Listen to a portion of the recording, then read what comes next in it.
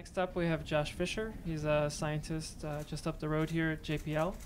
He's going to be talking about terrestrial ecosystems and land surface modeling. And let's all welcome Josh.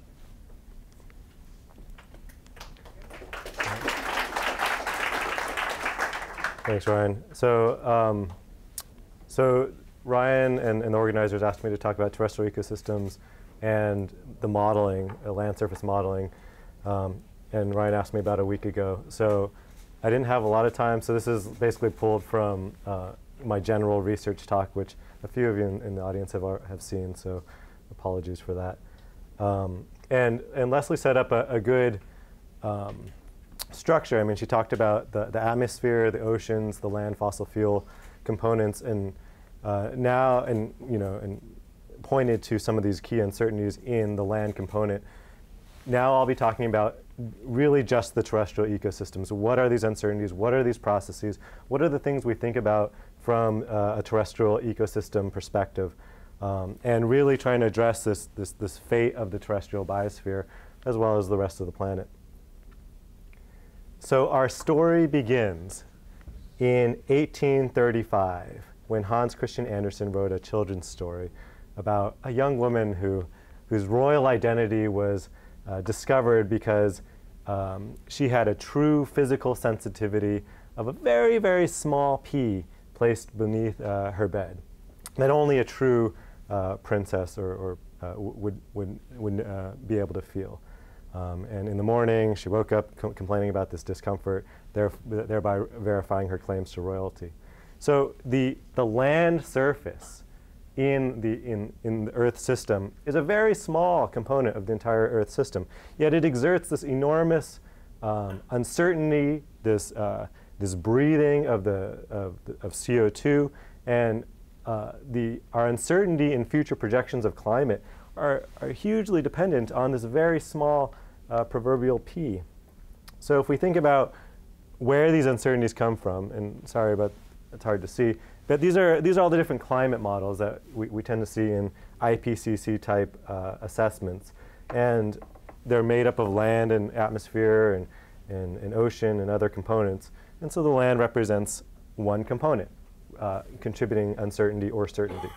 Now, what are these models? What are these land models? Well, they're simplifications of reality. So you start with maybe some land and throw a bunch of weather at it, maybe some CO2, and up pops an ecosystem, right? And if you change your rainfall or your humidity or something, you change your kind of ecosystem. That's kind of basically how these models work. Now, what are the processes in these models? Well, it starts from microns large pores on leaves called stomata that open and close. And when they're open, they take up CO2 and release water. And when they're closed, they stop taking up CO2 and stop releasing water. Yet these microns, large pores, are kind of like that pea in The Princess and the Pea. They are so small, yet exert this enormous impact on the entire Earth. We also deal with photosynthesis. Now, photosynthesis is comprised of very complex biochemical reactions, subsequent equations, but these can't all be processed in a global sense for every single leaf or every single species or plant type. So assumptions have to be made about how to scale up these fine-scale biochemical processes to large-scale representation. Transpiration, I told you water coming out of a leaf. I couldn't get a good picture of that, so here's like a picture of a geyser. You can imagine that there's water coming out of the leaf. Again, influencing weather and climate in terms of the latent heating versus the sensible heating. How do you scale up these individual leaf components to entire canopies or to entire ecosystems? Not all leaves are made equal. You've got bigger leaves at the bottom, more shaded, different angles. And so our assumptions and our scaling of these processes can't all be uniform for every single leaf or our ability to scale. And that presents some uncertainty or some challenges. How is light diffused through the canopy? Again, influencing how some of these reactions or processes get turned on or off. and how does it heat up the canopy. Again, this is a connection to some of the remote sensing images where we can see these temperatures.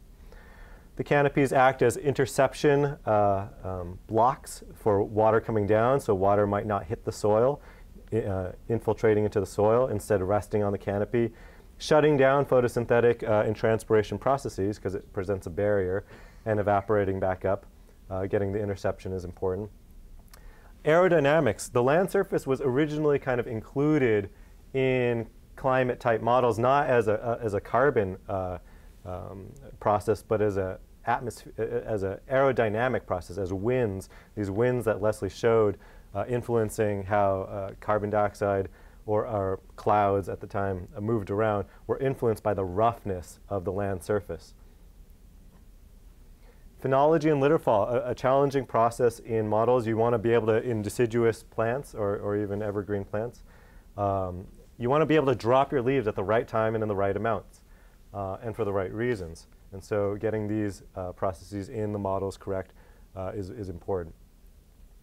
There are thousands and thousands of species, and not all species are created equally among the individuals within a species. But we cannot measure, we cannot model all individual species individually, similarly to the reasons why we can't model every single ATP in a photosynthetic process. So assumptions have to be made, and we'll talk more about this, I think, later, especially as we talk about new hyperspectral type trait approaches, and Ryan Pavlik has been working a lot of this as well. But up until then, up until now, or this future approach, most models, or nearly all the models that we talk about, group species into plant functional types, whether it's a tropical, grass, crop, deciduous, and you could have one grass, or you could have two grasses, or you could have three grasses. So the more plant functional types you have, the more computing resources are needed. But then you get better process representation. So there's this trade-off between how many PFTs, these plant functional types, you have, and the amount of realism as well as computational demand are needed. And this represents a huge uncertainty in the land surface models, or the terrestrial biosphere models. Autotrophic respiration. So plants take up a lot of carbon and they burn that carbon for metabolism. They create the sugars and they burn the sugars. And we need to know that, especially under droughts, when maybe the gross photosynthesis or the gross carbon coming in has ceased because of lack of water, yet plants are still trying to metabolize and use up some carbon stores. How do we understand these carbon stores? And it's kind of like, how much money do you have in the bank? And it varies from individual to individual and life strategy to life strategy. Different plants allocate carbon to different components at different rates and for different reasons. So you could have plants that put on a lot of leaves, or put on a lot of wood, and that has implications for residence time and turnover. So again, splitting these up into the carbon and nitrogen allocation between leaves, wood, and roots. These are all processes represented slightly differently in different models. Back to water again. So water will come through that isn't intercepted and might influence the micro topography of ecosystems. Not necessarily represented in the models, but still some aspect of this process is in these models. Soil layers and soil pools. This is another one that has this computational demand versus realism. There are multiple layers of soil carbon, as well as nitrogen and other nutrients. And the more layers that are in the model, again, the more computational demand is required. But Leslie alluded to the carbon stored in Arctic soils, in these permafrost soils. And there's huge uncertainties there.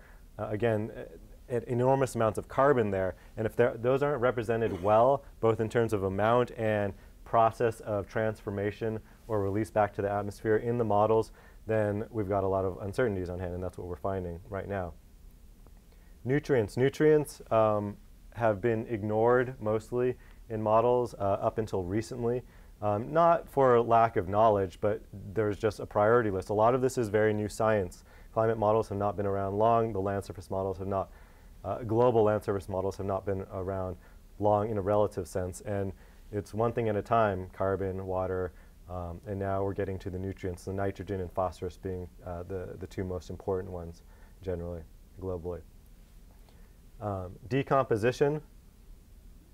It's like phenology. You want to be able to decompose your dead leaves at the right rates. You don't want all your leaves to like hit the ground and decompose instantly, but you don't want them piling up to the sky as well. So getting that decomposition process right, which is a mixture of water, temperature, and this carbon quality, is very important, again, with these droughts as water is changing, as temperature is changing, as the species or the allocation to leaves or types of carbon changes. These decomposition processes are increasingly difficult to understand. Heterotrophic respiration. There are millions and millions of bugs eating all those leaves and dead sticks and all the other roots and other material, and burping and farting that CO2 back up to the atmosphere. And that is that heterotrophic respiration. That is that's carbon going back at you, but we're not going to model all those individual bugs, right? I mean, again, so these assumptions have to be made to understand how to integrate across all these little bugs that are potentially behaving in different ways, maybe shifting their community structure as climate and moisture and temperature regimes change. Getting that right also is important for understanding the net understanding of carbon exchange or net ecosystem exchange of carbon dioxide, which Leslie showed for one of these flex towers, getting how much is coming in through photosynthesis, your GPP, and how much is going back out through that autotrophic respiration of the plants burning their own carbon and the heterotrophic respiration of the bugs eating the dead material. It hovers around zero. If it's going in, then the biosphere is a carbon sink. If it's going out in a net sense, then it's a carbon source. And we want the biosphere to be kind of a carbon sink to help mitigate atmospheric CO2 concentrations and fossil fuel burning. But if there's a lot of droughts or temperatures are changing or there are fires or bugs, we could easily have traditionally or historically carbon sinks turning into carbon sources, and we need to understand that. And that's contributing a lot to these uncertainties. Snow melt, an important process in terms of turning ecosystem processes on or off. Easy to see from space if there's snow there or not, but very hard to model in terms of getting rid of that snow at the right time in the right amounts. How water infiltrates through soils, again, affecting how much water is available for ecosystem processes to be turned on or off. Soil evaporation, again, influencing weather like evapotranspiration. Evapotranspiration, this is just fog, but you can imagine water coming off these plants. That would be the transpiration through the leaves and the evaporation off. And then the trace gases and aerosols, like the woman at the back was asking about. Another process of ecosystems also influencing climate and weather. Runoff, how is water distributed, available to us? How is it routed over the landscape and as this changes? And then, of course, all these water components have to balance each other. Again, not a picture of water balance, it's just a guy balancing over water. But if you don't have that water balance right, you'll end up having too much water in one place or another. You have dynamic components of ecosystems now, where you have competition between, between individuals, between species, duking it out for space or for light or for water or for nutrients. We've got establishment of new species or of existing species in gaps. Traditionally, establishment was, if a tree falls in a forest, which species gets to colonize it first. Now we've expanded this out into a global sense as we have new climate niches, as there's warming in the boreal or Arctic regions, can new species invade or establish, or going upslope to beat the heat. And then how do you kill a tree? This is actually, I mean, you would think this is one of the most critical components in models or in our understanding of ecosystems, but our understanding of how plants die is not clear. You could run out of water, and their vessels could cavitate, and you know, they would die that way. Or if there was not enough water, they could just close off their stomata and not take enough carbon. And like I said, they require carbon to metabolize, and they could die from carbon starvation. So you've got kind of a couple competing things that are potentially killing trees, as well as less obvious or more obvious disturbance processes like fire. What is that? Is that me? I don't know. All right. So Siri is watching this presentation. Okay. So yeah, now if you ask Siri, what is the most important process, she should know. Okay. So you've got all these processes locked up into this very simplified model. But of course, we know ecosystems don't look like this. They look more like this.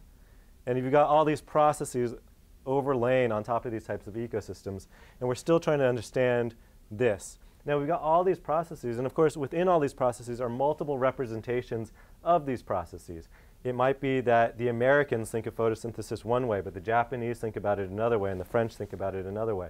And so these are, not only do you have lots of processes with lots of uncertainties, but you have lots of ways of representing these processes. And these are the reasons, or a lot of the reasons, why we have such uncertainties in our understanding of the terrestrial biosphere response to climate. And we look at the climate response here. And if we just focus in on the NPP, what the plants are actually doing in terms of photosynthesis, minus their respiration. The uncertainty is large enough that it actually encompasses this negative and positive. We don't know in the future if ecosystems, the terrestrial biosphere, is going to be a carbon sink or a source.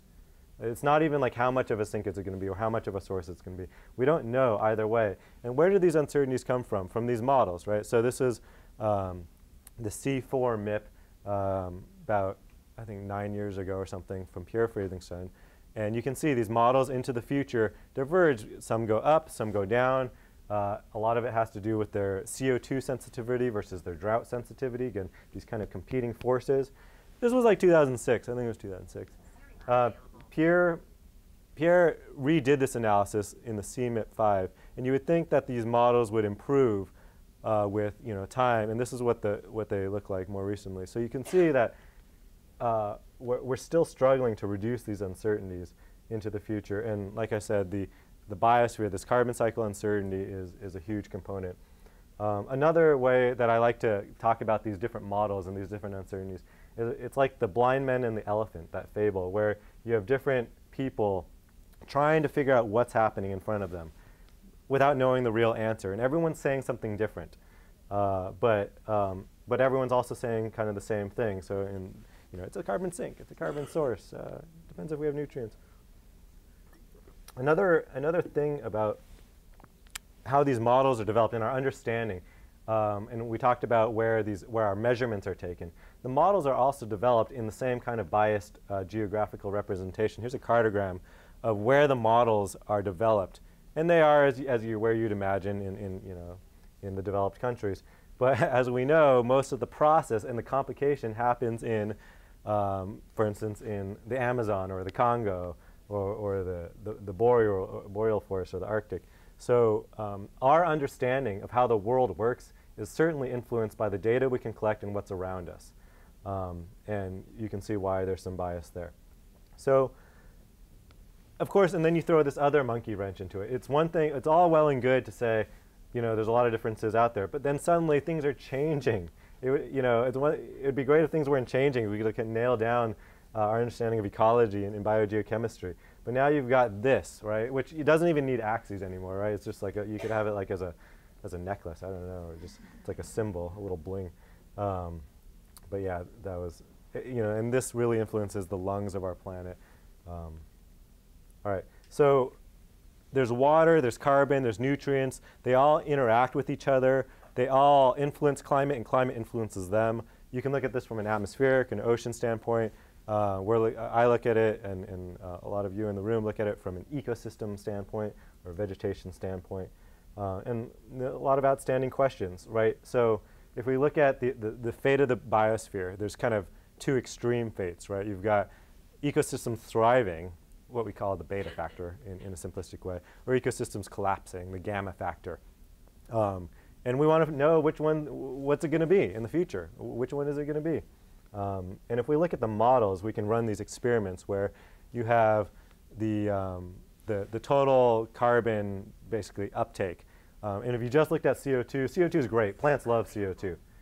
But if you throw in climate, such as droughts, you start to lose the amount of carbon taken up. And then if you throw in the human component, the land use component, like deforestation, you start to lose that more. So you can start to see that a little bit with models.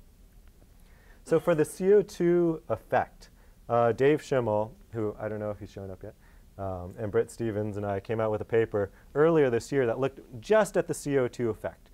And we kind of split the world into the north or the tropics and the extratropics.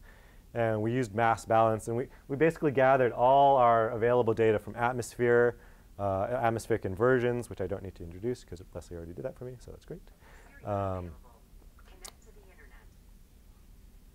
She's doing it more rapidly now. I don't know. It's going to turn. OK. And we looked at our forest measurements, thousands and thousands of trees, and looked to see how much was lost from deforestation, but how much was gained from regrowth plus maybe a CO2 effect. And then older trees, established forests, that were still growing when you wouldn't expect them to grow because they were being fertilized by CO2. We looked at our land models with and without CO2 on. And all these three different kind of types or these communities looking at the CO2 effect started converging onto a zone where we were starting to figure out how much and where the CO2 effect was happening. Now, we don't know if this is going to happen into the future, but this is where it was over the last 10, 20 years or so. So that's great. So we know plants love CO2, and we can see this from lab experiments and field studies. But what about the climate effect? So if we look at the Amazon, or Amazonia, and I think it was Ryan who talked about this. Siri not available. Connect to the internet. Michelle? I do not know what Siri's doing, and All right. there. All right. I think she really wants to connect to the internet, FYI. So Ryan talked about the Amazon forest dieback, like these models predicting the death of the Amazon, or this retraction of the humid tropical forest. I mean, this is worrisome. This is our biggest breathing source of the terrestrial biosphere. Not to mention our treasure trove of biodiversity and other ecosystem services. Now, in 2005, it was the worst drought in our history of records that hit the Amazon. And there was a lot of tree death. I'm going to skip through this because Ryan already covered that, so that was good. And you had the original papers that said the Amazon rainforests were greening up because they loved the drought, because there was still plenty of soil moisture and there were just fewer clouds, so they can get more sunlight. But then you had, Amazon forest did not green up. So there's been a lot of work on this. Lots of papers. Again, but this is a critical question, so it spurs a lot of research. 2005 being the worst drought in the history of our records for the Amazon. 2010 was the worst drought. So these model projections of Amazon's going to die back because there's going to be more intense and frequent droughts into the future, we're already starting to see before our very eyes. What was different in 2010, unlike 2005, is we have a new measurement that looks not just at greenness, but at fluorescence, and I'll not talk too much on this because Christian Frankenberg will talk more on this later. NASA's also been on it for the past few years or so. We have a carbon monitoring system that has been integrating the ocean, the land, the atmospheric and anthropogenic observations and models together. I thought Leslie would talk about this. I didn't have to, but she didn't talk about it. NASA's trying to really constrain our understanding of the carbon cycle through observations and models. What about the boreal forest, the second largest biome? What's going on there? Well, we talked about methane and all this carbon locked beneath the permafrost that's now being exposed. How do the models do in this region? And here's a paper that I put out last year, just for Alaska, as part of the CARVE mission, where we looked at lots of different models and we said, what are the models saying in terms of whether or not Alaska is a carbon sink or source? And you can see that every single possible conceivable pattern of red versus blue versus yellow is illustrated in these models. It is like a giant game of Twister where all the kids are just like locked up and they fall on each other.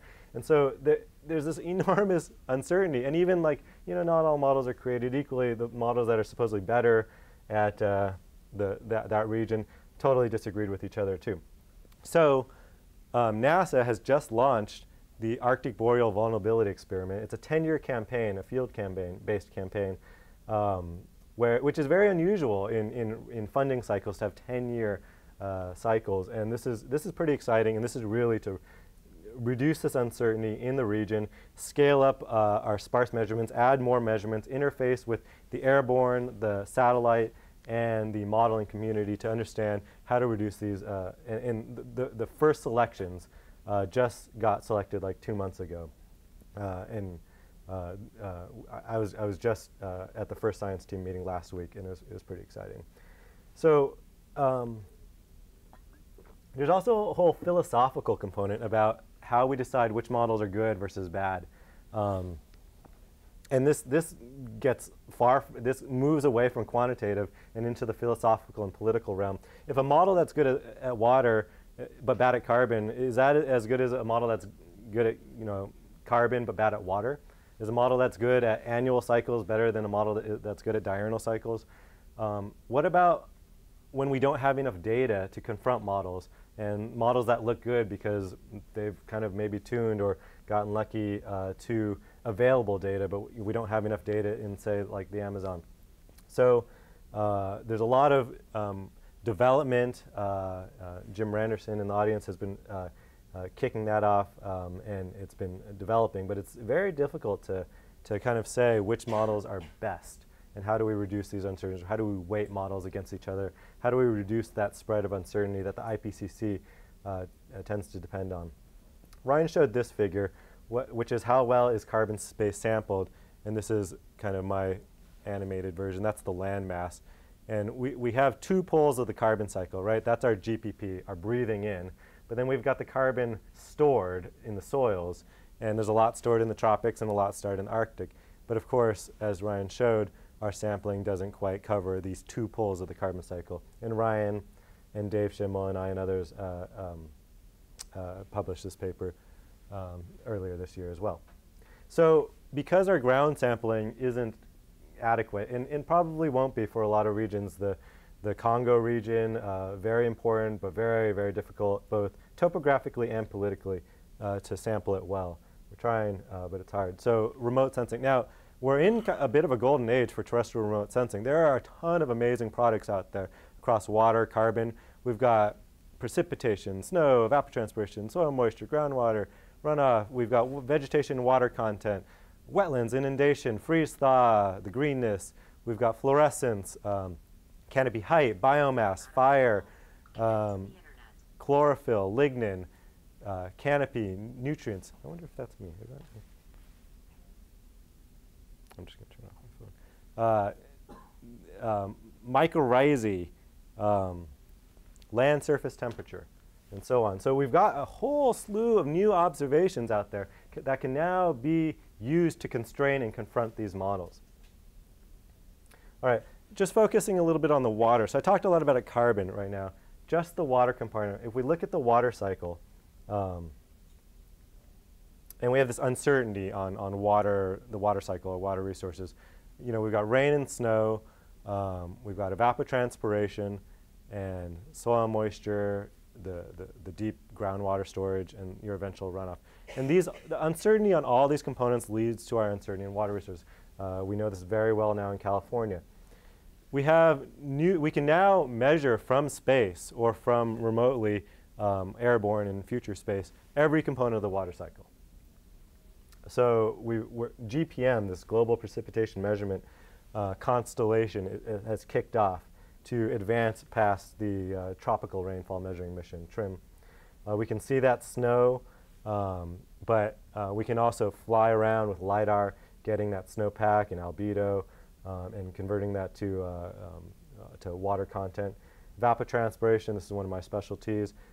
We can track the energy required to evaporate water, not necessarily the water itself as a molecule, but water vapor flux as a latent heat flux. And we just got this new mission called EcoStress, which Ryan talked about, and I won't talk much on it because we'll have more this afternoon on that. SMAP, the soil moisture passive mission, I guess, and it's okay. That was a low blow. I'm on the SMAP team, but getting soil moisture, and then the groundwater using GRACE to look at gravitational anomalies as more groundwater pulls the satellites towards the Earth, more or less groundwater pulls the satellites to Earth less. And then using that same kind of LiDAR technique that we use for snow to look at topography, we can start to look at the height of rivers or reservoirs as well as the ocean, and that'll get us that last runoff component. So now we're able to kind of reduce these uncertainties as we start to bring it down. And of course, this is a cartoon, so I can make my uncertainty go to 0, but that's not, will never happen. We also talked about scaling, right? As water use is very heterogeneous in space and time. A lot of different techniques are used to scale up, and using evapotranspiration as an example, we can have these ground towers or drones scaling up. We can go to airborne and up to space. I've built sensors that you can put into trees to measure how much water is being used. All right, so the flex towers, we mentioned they can measure carbon dioxide. They can also measure water fluxes. We're working on drones to measure fields and go through forests. We've got airborne capabilities that can look at water through temperature, high tests, and there's other airborne capabilities looking at a lot of things we'll talk about, from fluorescence to hyperspectral, LiDAR. I'm not going to go through all the airborne components. The evapotranspiration, which I showed. So we can get all the water components from space, which is exciting. Running out of time. Last component, nutrients. All right, let's look at the CO2 rise again in the context of photosynthesis. Where is that red in this equation? It's right there. So if this is increasing kind of at an exponential, seemingly exponential rate, and you have water and energy, let's say for light is not limiting. Let's say you had enough water. What does this mean? Well, you kind of get something that looks like that, right? It goes to exponentially higher, and that's what the models are showing, right? They show this, the net primary production or the vegetation carbon goes up and up and up and up and up. So much so that it's unrealistic how much carbon that is. We see these numbers, but what does that actually mean? Like in our front yard, it kind of means something like this, right? On our mailbox, right? You have to put that carbon somewhere, and but the models are not limited by nutrients, as anyone who has had a garden know. You put some nitrogen or phosphorus on it or potassium, and you get more growth, which means that there isn't enough nitrogen or phosphorus generally in natural ecosystems. And models that have been putting it in, put nutrient cycles in, have shown drastic or fundamentally altered behaviors. I took a survey of nearly 100 modelers or modeling groups and asked them, what processes have you developed in the last 5 years in the model? And I put it into a Wordle where the size of the word or phrase is reflective of the response rate. And you can see in the past 5 years, these are all the processes: soils, nitrogen's there, land use, hydrology. And then I asked them again, what processes do you expect to develop in the next 5 years? And here's that Wordle. So you can start to see where we are in a developmental standpoint of these of the model processes and the dynamics. I've been working on a lot of this. This is just from my research talk. I'll skip through this. So yeah, fun. I'm putting fun into climate modeling. Yeah. There's also mycorrhizae, these fungi, which basically go and find nitrogen or phosphorus and give them to the plants. And mycorrhizae are associated with or attached to nearly every single species on the planet. It's like a giant underground, Wall Street economy where mycorrhizae are saying, "I've got nitrogen," and the plants are like, "I got carbon." So it's kind of like, so we're putting that into models. But the type of mycorrhizae is very important. Sorry, I'm skipping through because I got my yellow light on. We're also able to pick up some of this from remote sensing, where individual species with different spectral fingerprints have qualities in common depending on which mycorrhizae they're associated with that are unique relative to the others. And we have a paper that is in minor revision at Global Change Biology that used about 140,000 trees and showed that we can detect this mycorrhizal association from space. Skip through the face experiments, fertilization experiments. But basically these nutrient cycles are being put into the models to reduce this exponential rise into something more realistic that we're seeing both with data and to curb that ability to go exponentially higher. And one of my postdocs, Ming-Jae Shi, just had a paper accepted in GCB talking about a lot of these dynamics. Let's skip through this last slide. It's coming right up. And so we also have techniques to look at nutrient limitation. We're talking about the synergy across multiple instruments. We also have nitrogen use efficiency, using water, carbon, and nutrients as they intersect to develop new ecosystem science. So that's pretty much it. And and hopefully our advancements in the science will help us really understand what that physical sensitivity is to that P or that terrestrial biosphere, and so we can really know if what we're looking at is real or not, is royalty or not, and hopefully we can live happily ever after. All right, thanks.